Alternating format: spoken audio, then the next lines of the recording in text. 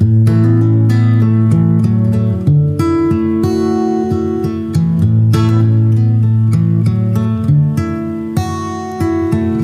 you're looking for one of the most beautiful and playable custom acoustics on the planet, look no further than Ed Rice at Toeir Guitars. Ed is a true artist, transforming exotic woods into magnificent, sweet-sounding instruments. Go to toeirguitars.us, that's TOIRGUITARS.us, and contact Ed today. Hey everybody, Brad and I want to say thank you for listening and thank you for the support. Please continue to listen and share this podcast on all platforms that you can. And if you'd like to support us monthly, we're set up now where you can go to anchor.fm/Top Hill Recording, hit the support button, 99 cents, $4.99, or $9.99 per month. Any amount would be greatly appreciated. Now back to the podcast.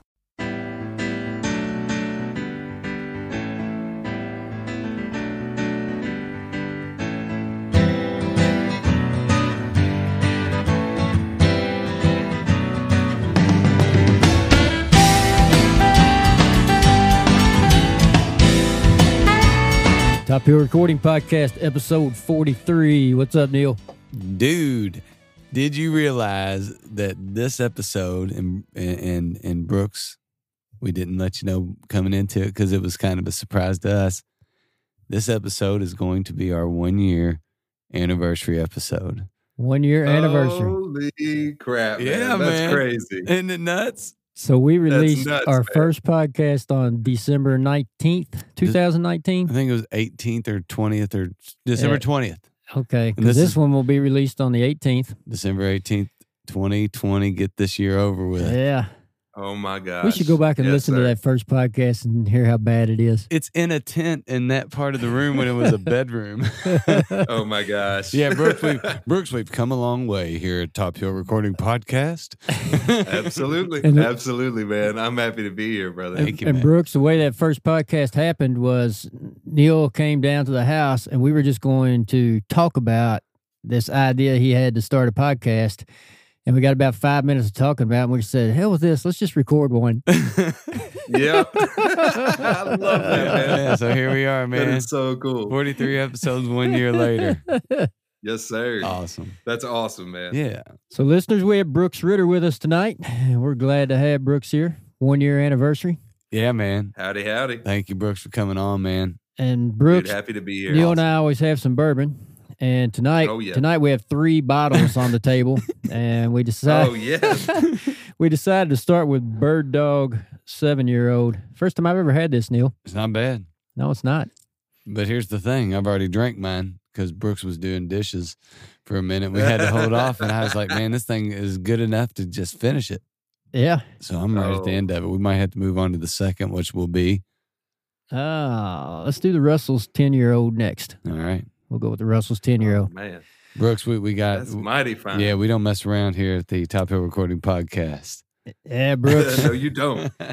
Dude, I got to come in person so I can enjoy that with you. Yeah, I man. wish you well, could. well, we try to set it up pre-corona, and then if we would have known, look, Brooks, if I would have known that 2020 looked the way it did, I would have made you come up earlier. But I don't think timing could have actually been any better, man. Not only is it a kind of a celebration for us being our 1 year anniversary, but you're like looking down the pipeline of a record coming out and some amazing music that you just dropped and another one coming out. So timing may be perfect for this one, man.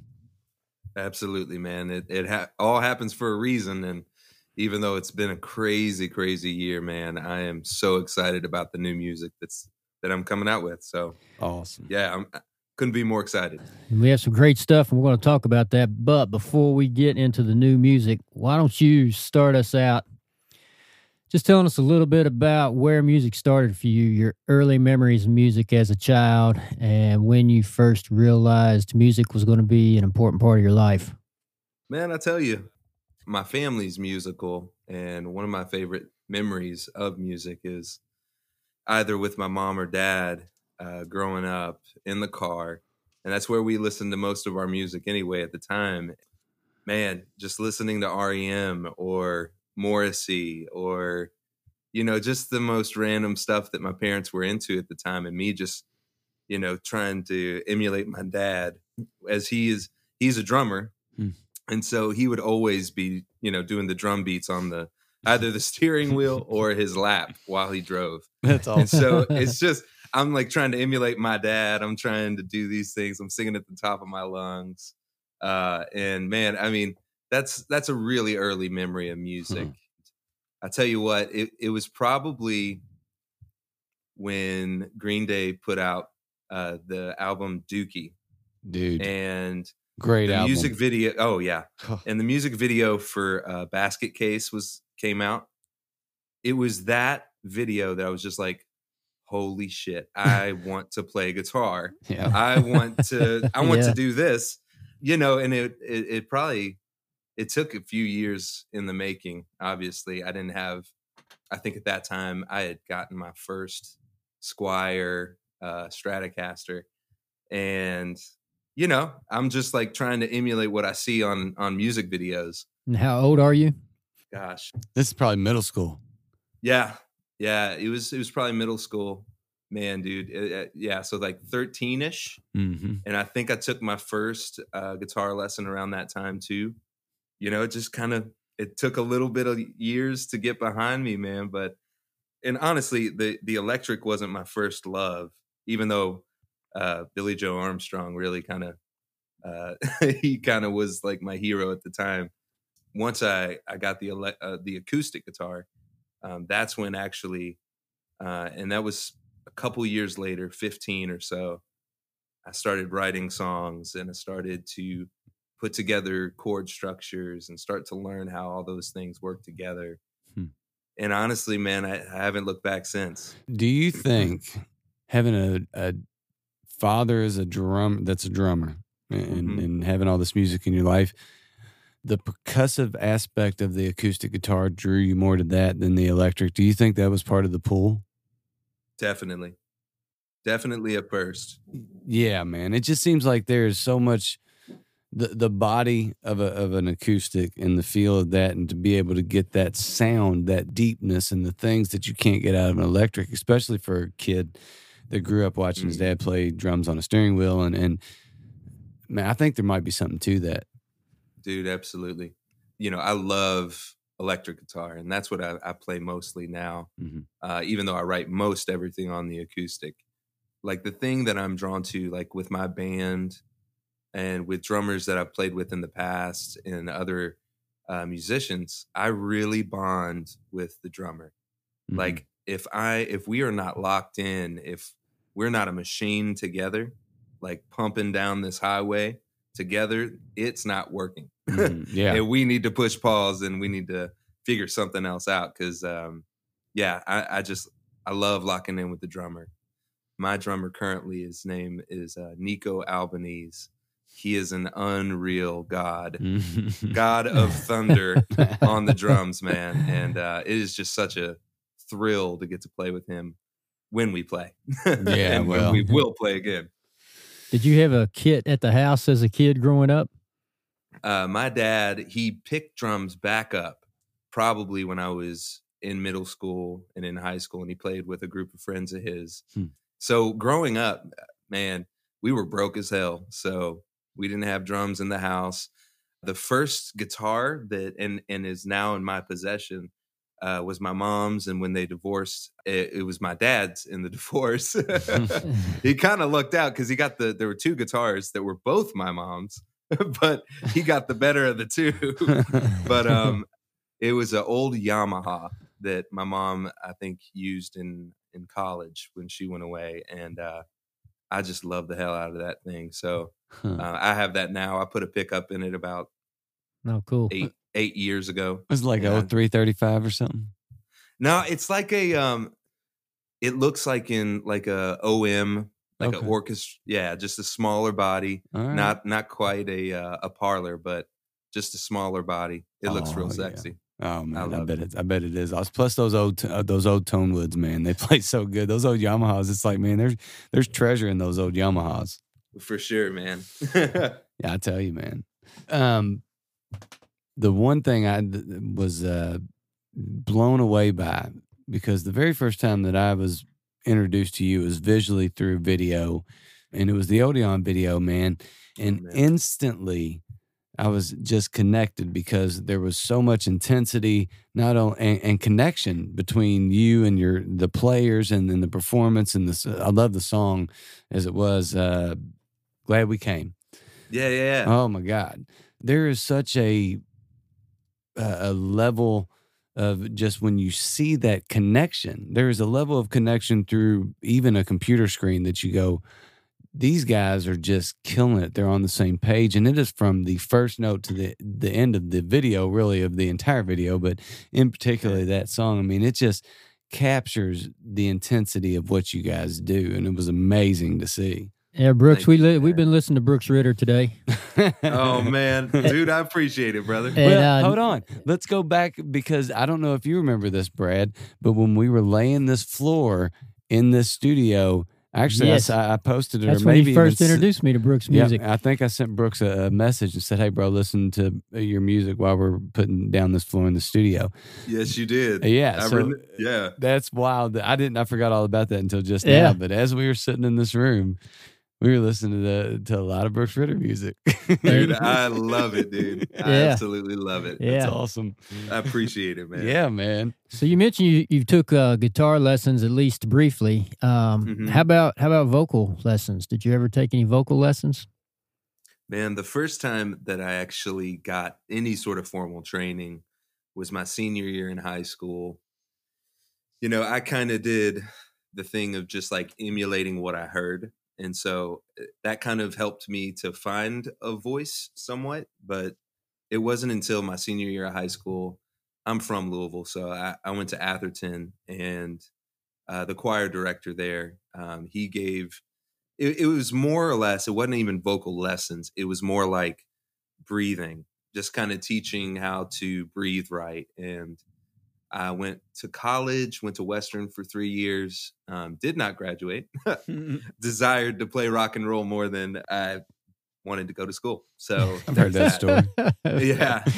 So I took a few vocal lessons in college as well. So my minor was music. And so I was, again, it was just like puzzle pieces.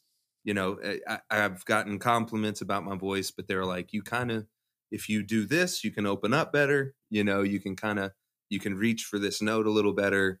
So much of it is breathing. And so that's what was kind of nailed into my head, and breath support and that sort of a thing. And so it wasn't a ton of vocal lessons, that's for sure, but it was tips along the way, I guess you could say. I really think you got a really nice voice, really nice tone. So that's mostly natural. You just, something that came to you naturally. Man. Well, you know, I mean, in a lot of ways, there's, a lot of my influences vocally, they range from rock to R&B to soul and kind of bluesy stuff too. So it's like, again, trying to when I would be practicing like, or singing along to people, it was literally just me, and then writing songs, trying to find my own voice. I feel like you develop your voice as a writer, but you also develop your voice as a singer and where you're most comfortable. And if you listen back to my first album, The Horse Fell Lame, to today, I mean, I sound like a child for one. I'm super proud of those songs and everything, but you know, like it's a very distinct, just tonal difference. And I also think it has to do with years of singing too, of just having done it so many times. You know, the voice gets a little more mature, and I feel like I'm probably at my most mature sounding thus far. Yeah, hopefully. man. Well, I mean, just from the first cut off the new record, Devil's Teeth, that you can hear that maturity in not only the voice but the songwriting and the continual evolution of Brooks Ritter as a musician overall. Man. I can't wait to hear the next thing and then the next thing and then the next thing. But you know how it is in this. We got to wait a little bit. So before we get into Devil's Teeth and talking about the upcoming EP, which is Ghost Come to Life. That's the next. Is that the EP or the next song? That's the EP itself. Okay, right on. Oh, sweet. Okay. So when we were listening to Brooks today, Neil, you mentioned 2 songs, and I wrote them down that were your favorites. And one you just mentioned a while ago, "Glad We Came," and the other was "That's All Right With Me," man. I dig that song. I remember the first time I heard that song, it just caught me. I was like, "Oh, dude, that is killer." Let's listen to one of those now. Which you want to hear, Neil? Let's listen to "Glad We Came," because that was my introduction to Brooks Ritter that kind of just knocked me on my back of my heels a little bit, and I think that would be a good one to start with. Okay. Brooks, you have anything you want to say about "Glad We Came" before we take a listen to that? Man, this is like, when I first wrote this, it felt more like, almost like just an Americana song. And then I was like, something's just not right. So I started messing around with the chords. Obviously, I am also a huge Radiohead fan. All of a sudden, I started hearing different chords that kind of reminded me of Radiohead, and there you have it. So it was 2 different versions, and I'm really happy with this version. You like this one? This one ended up being the one, huh? This is the one. This is the one. All right.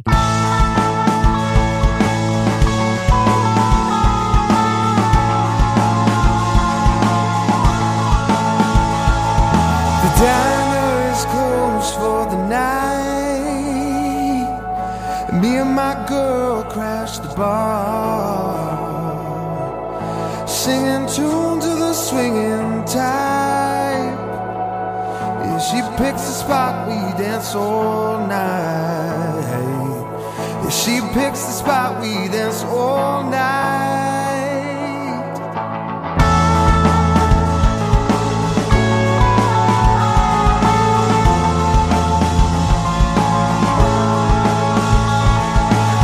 Say goodbye to the folks we see. You tip the bartender my coat.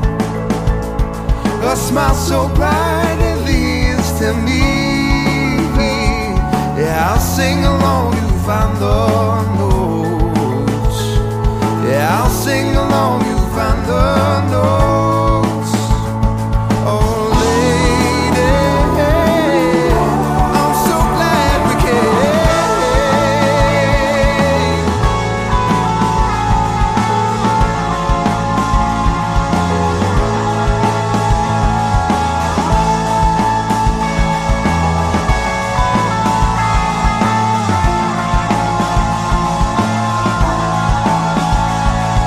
Ran into my friends on my way down south, with some pennies to get us on the road.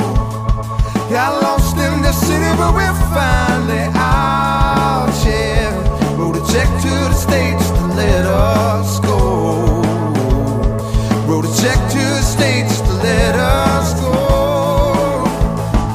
There's something about that guitar line, number one, that captures you. And it might be what you alluded to, that it had that real Radioheady feel to it, but it wasn't Radiohead. So there was that aspect that just grabbed you by the gut and reeled you in, for me, on that tune in particularly.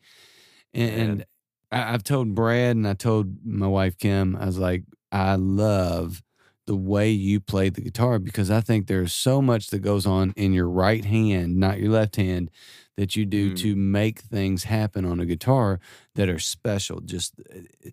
I just think that there's a real style that you have that sets yourself a little bit apart from most guitar players. And it may be linked to your dad and the drums and all that, but or what, who knows? The way you play is awesome. Man, thank you. I just thank you. I appreciate that, man. Sorry. There's no. So did you play much as a solo act? Oh yeah. I think you learned to fill a lot of space, you know. Absolutely. Being kind of the one dude up there, you've really got to work dynamics, man. And that was one thing that I've always tried to do when it was a solo show, you know, to let the quiet moments be quiet and let those big moments really be big. And I think it just fills up a room. Mm-hmm. And just with guitar playing, it's there's space, there's room to breathe. I was going to say, maybe that's what it is. Maybe it's just your dynamics as a guitar player are impressive. Even when I'm watching and Instagram Live or something like that, or even videos, you can tell in your playing that you have that sensibility that it doesn't have to be 100% of the time. You can set yourself back and bring your vocals out. It's almost like you're mixing live by yourself. That's one of the things. I mean, I remember I had several conversations with other musicians that would be like, "Hey, man, if this is not going to be the strongest PA we've ever played through, so the best we can mix ourselves, the better we're going to sound." And I think that's true for any sort of stage. You never know what you're going to walk into when it comes to venues, or I mean, I think Odeon is one of the best. Zanzibar is one of the best locally. And then you got your huge venues, headliners, and then our theaters. But it's just when you play in some divey bars, and I played in divey bars across Kentucky, Chicago, but it's when you can control that aspect of yourself. The amps aren't too loud, but they're still, you can feel them. You know what I mean? Like you can feel it. You can feel the drums, you can feel the bass, but you can hear everything. That's like the best of both worlds, man. I got a chicken and an egg question for you then. Do it. Did the process of playing live in those situations bleed over to allowing you to create that in a studio setting, or was that something that you kind of always had and learned how to make that go over in a live setting? Because if you can't create that in a live setting, I don't know how you think about that. It's huge to think about it and to create those dynamics, but I wouldn't know how you would do that without seeing it live first. Was that something that was just always kind of intuitive with your songwriting, or is that something that was a learned thing through those processes? I think it's been a learning process. I had to realize that, when playing acoustic guitar, I don't need to smack the damn thing to get it to sound loud. All I need to do is get a heavier pick and just be more full. I don't have to hit the guitar to make it sound loud. There's certain aspects, like T-Bone Burnett. I remember hearing about him having a conversation about doing Raising Sand with Robert Plant and Alison Krauss. And, one of the things he's infamous for doing is using these. I mean, that record in particular is a masterpiece. It's unbelievable. Yeah, but you listen to that, man, and you're like, are these guys even like hitting the drums? It sounds like they're tapping on the drums, but it's huge. And the same with the guitars. And one thing that came away from him talking about it, he's talked about the acoustic guitar, and that was one of the things I honed in on, because it's like, I do play acoustic. I'm a acoustic guitar player. He said, it's funny about the acoustic guitar. You could hit it louder. You could start to really, really play the thing and wail on it, but it's actually not getting louder. The sound is actually getting quieter because it's like the sound is going in on itself. So it's like, actually, the quieter you play, the more clear everything is, that was a hugely impactful sort of thing for me. Just, I had an old friend of mine. He was like, study this record, and it's just like, oh, my. And then on the other side of that, I love people like Lynn Hansard, where he will absolutely just rake his guitar, and you don't think that thing is going to survive. And lo and behold, he does. And so there's two extremes, obviously, but it's like, I really think, one, if the dynamics are right live and you're able to capture some of that, it just makes it that much easier to think about those things in the studio, which is obviously where you want it to happen, because here's this stamp of like, this is going to be in this world forever, as long as people, look up and remember such and such, band, or, me, for instance, or Led Zeppelin, it's like, that's a time capsule. And so it's like, if you can get that part right, the album right, and mean, that's what you want to get right. So at the end of the day, it's like, this is what people are going to keep going back to. And then hopefully you're able to capture that live experience for them too. And so it's just that emotional roller coaster I like, at least for me, I love bringing people on that ride. Yeah. And it tends to pull them into that experience, especially live, especially in a live setting where also in a studio when you're listening anytime, but in a live setting when you have those ebbs and flows and that time where you have to lean in, you have a choice, lean in or walk away. And when people lean in and really absolutely listen and invest and get into that, that's when it gets really golden. Absolutely. You can observe that in a band on stage too. Yeah. Eye contact, body language, reading each other. Mm-hmm. Ebbing and flowing as a group. Yeah, you can see that. Yeah.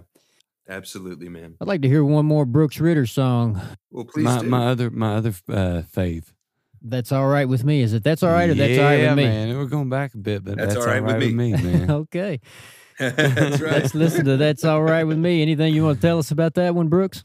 Man, this was one of those tunes that when I wrote it, I wrote all the lyrics first, which I do that some. I mostly do ideas that way, and I sort of have a rhythm to how I'm thinking they're going to turn out.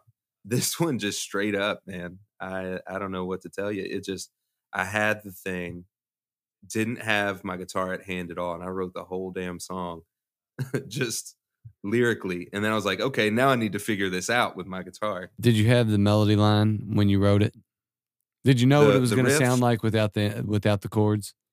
Man, I didn't. Really? I kind of had an idea. Mm-hmm. I kind of had an idea. It was, this is the rhythm of the verse, sort of an idea. And I'm just going to play with that. And it was like the key of C worked. And so I was like, all right, man.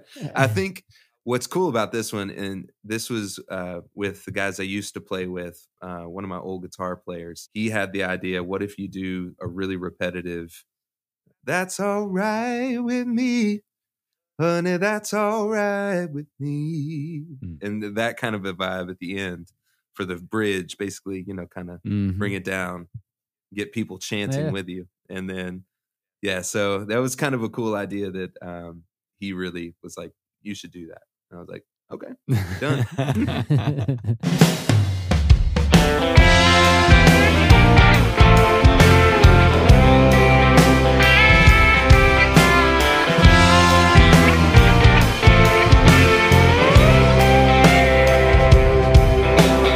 You say money ain't no thing, honey, that's alright with me.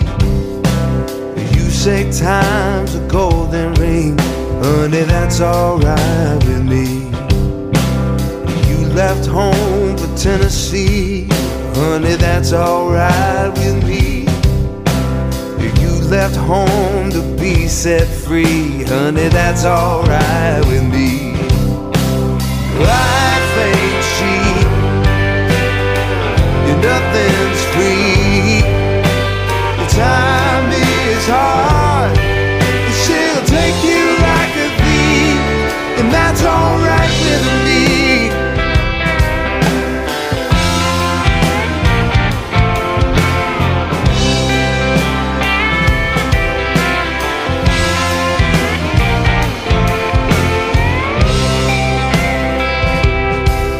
Sometimes we talk and forget the words, honey, that's alright with me. Sometimes our choices are blind and blurred, honey, that's alright with me. You say freedom is a choice we make, honey, that's alright with me. So that's all right with me. What year were we there? It's 2016. That was off Stereo of Steel. Mm-hmm. Okay. Going into kind of the newer stuff, tell me what this process has looked like for you as you started writing this last EP and recording, and we have shutdown, we have everything coming to a standstill. Where are you at when that happens? Are you in the process of making a record yet? Yeah, man. What's crazy is, where to start? In a lot of ways, I write a good amount kind of all throughout the year. And so even with kind of my writing process, I kind of don't stop writing. And so there are kind of moments and months. Like, I mean, I'll tell you straight up, I've probably written only a couple ideas, and I wouldn't even call them songs yet, since kind of putting the final touches on this EP. Mm-hmm. But, you know, kind of where it started, you know, life kind of had a big change for me 3 years ago. I got a divorce from my first wife. You know, it was one of those things where there was a lot of writing kind of from those places, and a lot of writing just in the throes of life. Some of that coming before the divorce and all that. And so some songs actually predate the divorce, but you know, just I'd say there's a lot of honesty with these songs, just with myself and, you know, just with my own shortcomings as a human as well. Mm-hmm. Looking into that, there was a lot of things that shifted. Friendships ended, you know, this sort of a thing. I mean, just a huge life shift. Mm-hmm. And then I've been married to my now wife for 2 years. And I mean, she has just been a huge proponent just of like, Brooks, you know, you've got to keep going, you know, you keep going, keep writing, keep fighting, and, you know, just kind of keep on the path, man. Mm-hmm. And so with that, I just randomly, so I have a good friend, his name is Vince Emmett, and he is the producer of the EP. But pre me asking him, I was kind of just up shit creek, man. I didn't know how I was going to put out another album. So I was just like, man, forget it. I'm just going to text my friend Vince, and I'm just going to ask him for feedback, and we'll kind of go from there and see what he thinks. And that was legit. I sent that text. I was like, dude, can I send you some songs, man? I don't really know what to do. I feel like I've got another project in me. I feel like I've got many projects in me, but I was like, I want to put out this album, and I want to put out a album, but I don't really know where to start. And he just kind of, the next text, you know, you see the ... bubble. And, Yeah. And I had no idea what he's going to say, but he was like, another project? Let's do it together. And I was like, hell what? yeah. And so, I mean, and I've known Vince since I was probably 19. And so I'm 36 now. So, you know, he's just kind of been in my life as sort of a mentor, kind of a musical, just sounding board at times. But I've never been able to have the pleasure of working with him kind of in that professional way. And so once that happened, the doors just blew off, man. Really like no other. I brought to the table probably 40, 45 songs. And again, these are songs that kind of are current to me, or a little bit old, or even a B-side to Stereo of Steel that I thought was going to be on Stereo of Steel that didn't make it. And so I just was like, we're just going to bring them all to the table. We'll kind of sort through the bullshit, and we'll go from there, man. When you took these 40 or so songs, 40, 45 songs, these must have been, you talked about being honest and raw. These must have been pretty, you know, you're going through a major big deal in your life. These must have been the most honest and raw and hard to sing and hear and put out there things that you could absolutely do. For sure. And I think with some of that, like looking at them also as just songs and not trying to attach the pain or the, you know, some of those things too. So there was some double, like I'm trying to like, do I really want to say this? and there's probably a reason that was the first time you worked with this guy that you've known for almost 20 years. I mean, who else are you going to get in a room and be able to be that vulnerable around other than yourself and somebody you've known that long?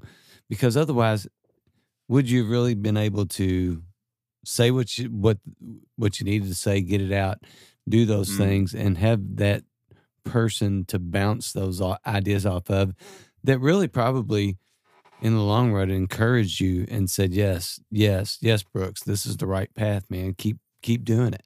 Yeah, absolutely. Honestly, that was one of the more comforting things. And actually, so my wife sings on this EP as well. And so she sings on Devil's Teeth. You hear a beautiful voice singing. So we go to Nashville, and it's my band we played together. It's those guys, and then also my wife singing as well. So we went to Nashville, had the chance to record it. Sound Emporium, incredible experience in Studio B. So we wrapped that up in a couple days, honestly. So we did the initial tracking, which is what you hear on the album. Now, when we went to, Vince also has a studio in Louisville because he lived here for years and years. We were going to do vocal overdubs. And these are kind of some of the more like really sweet moments where it's me, Bianca, and Vince. And, Vince sings on the EP too. He's he adds this beautiful third harmony. It was just one of those things. I think we were talking. I think we were having some wine, and he just kind of opens up. He's like, I could have done the second record. I could have done the first album. And I'm in the room, Bianca's in the room, and she's hearing this for the first time. But he's like, I just don't think you were ready. And having been able to hear all these songs and to hear the honesty and just the nature of these songs, I knew in my heart of hearts when you contacted me about this, that this was the right time. And so it was just one of those serendipitous, whatever you want to call it, man. That's it. Yeah, man. Yeah. That is it. Yeah. That is it. It fell in line how it was supposed to fall in line to get to where we are right now. So Ghost Come to Life, that's ready, just hasn't been released? That's correct. Other than Devil's Teeth. Yes. So to kind of get back to your original question, what was it like? So we almost finished everything prior to March of this year when the shutdown happened. And we actually realized we needed to cut one more song. And so shout out to Steve Wilson in Louisville. He let us borrow his studio, and he engineered kind of all of this because we needed one more song. We were able to, it was literally week of things happening. He told us, he's like, I've sanitized everything. Everything's fine.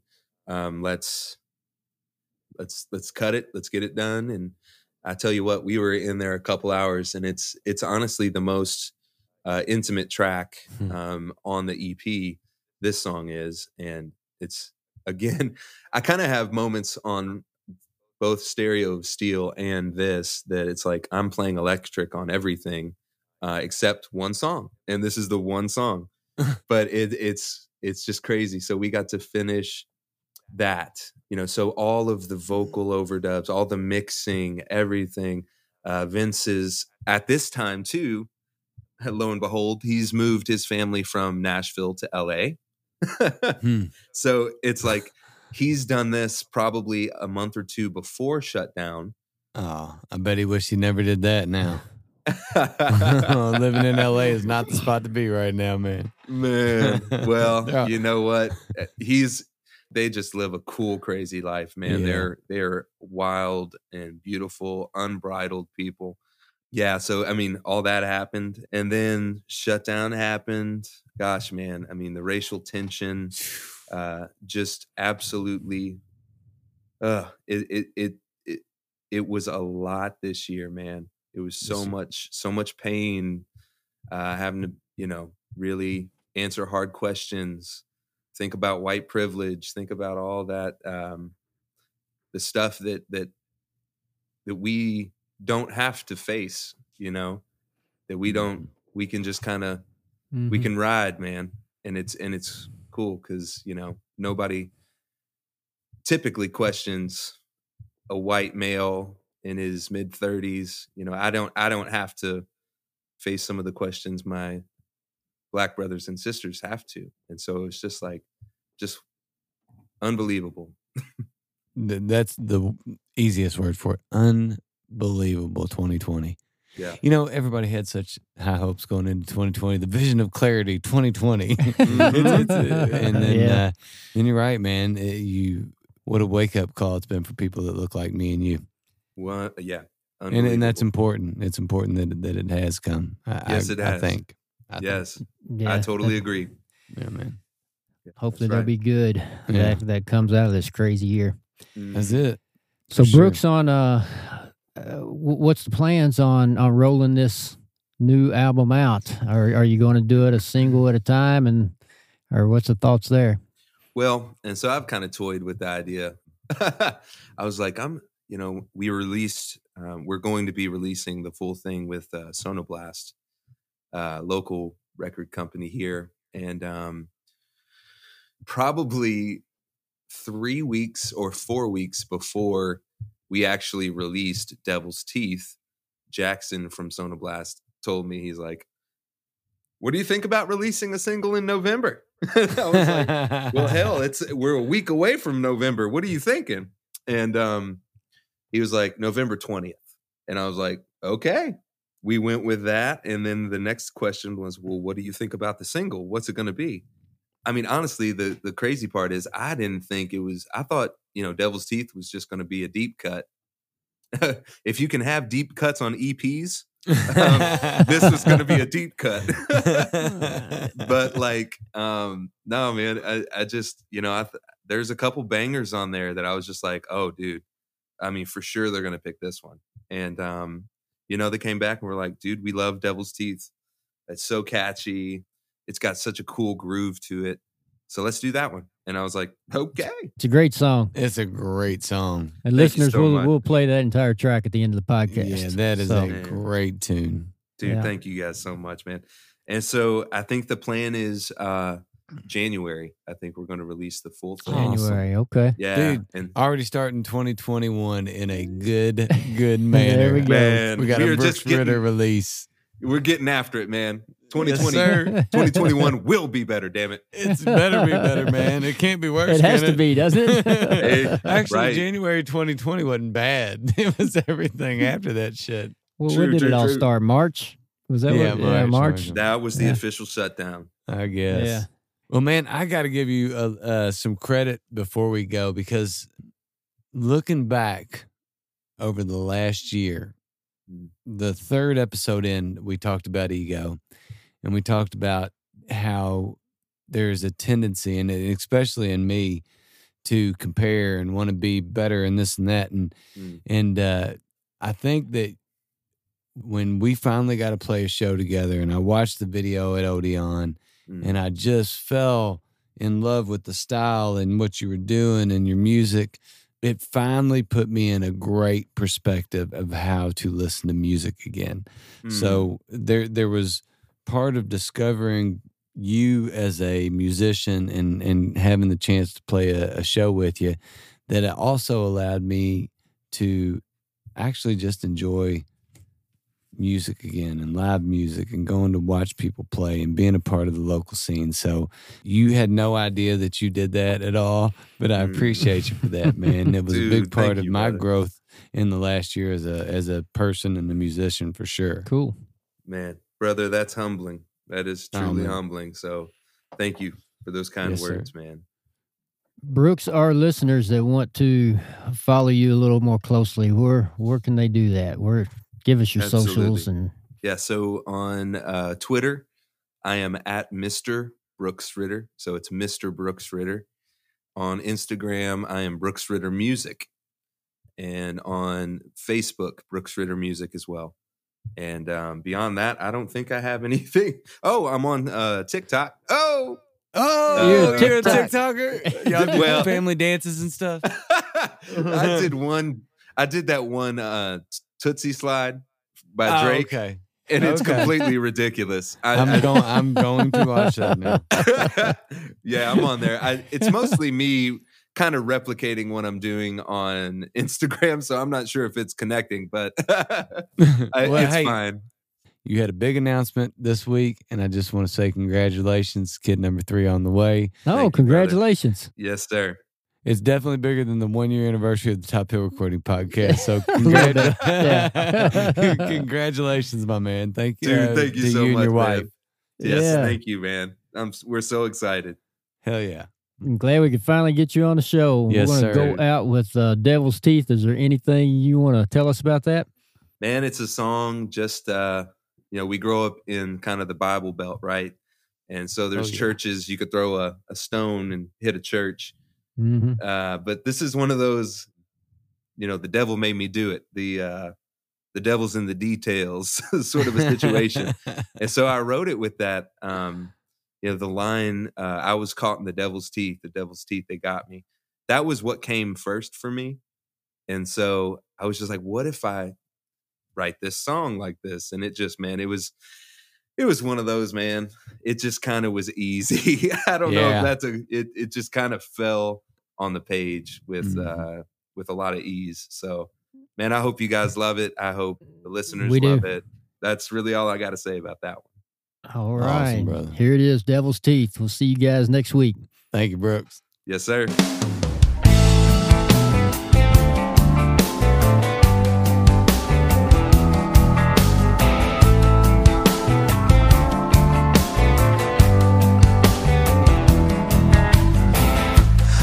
Found trouble, or trouble found me. Tempted to listen to a symphony. I tried to fight it, I tried to run, I tried to quit, but it was too much fun. I was caught in the devil's teeth, they got me. I was caught in the devil's teeth, oh, they got me.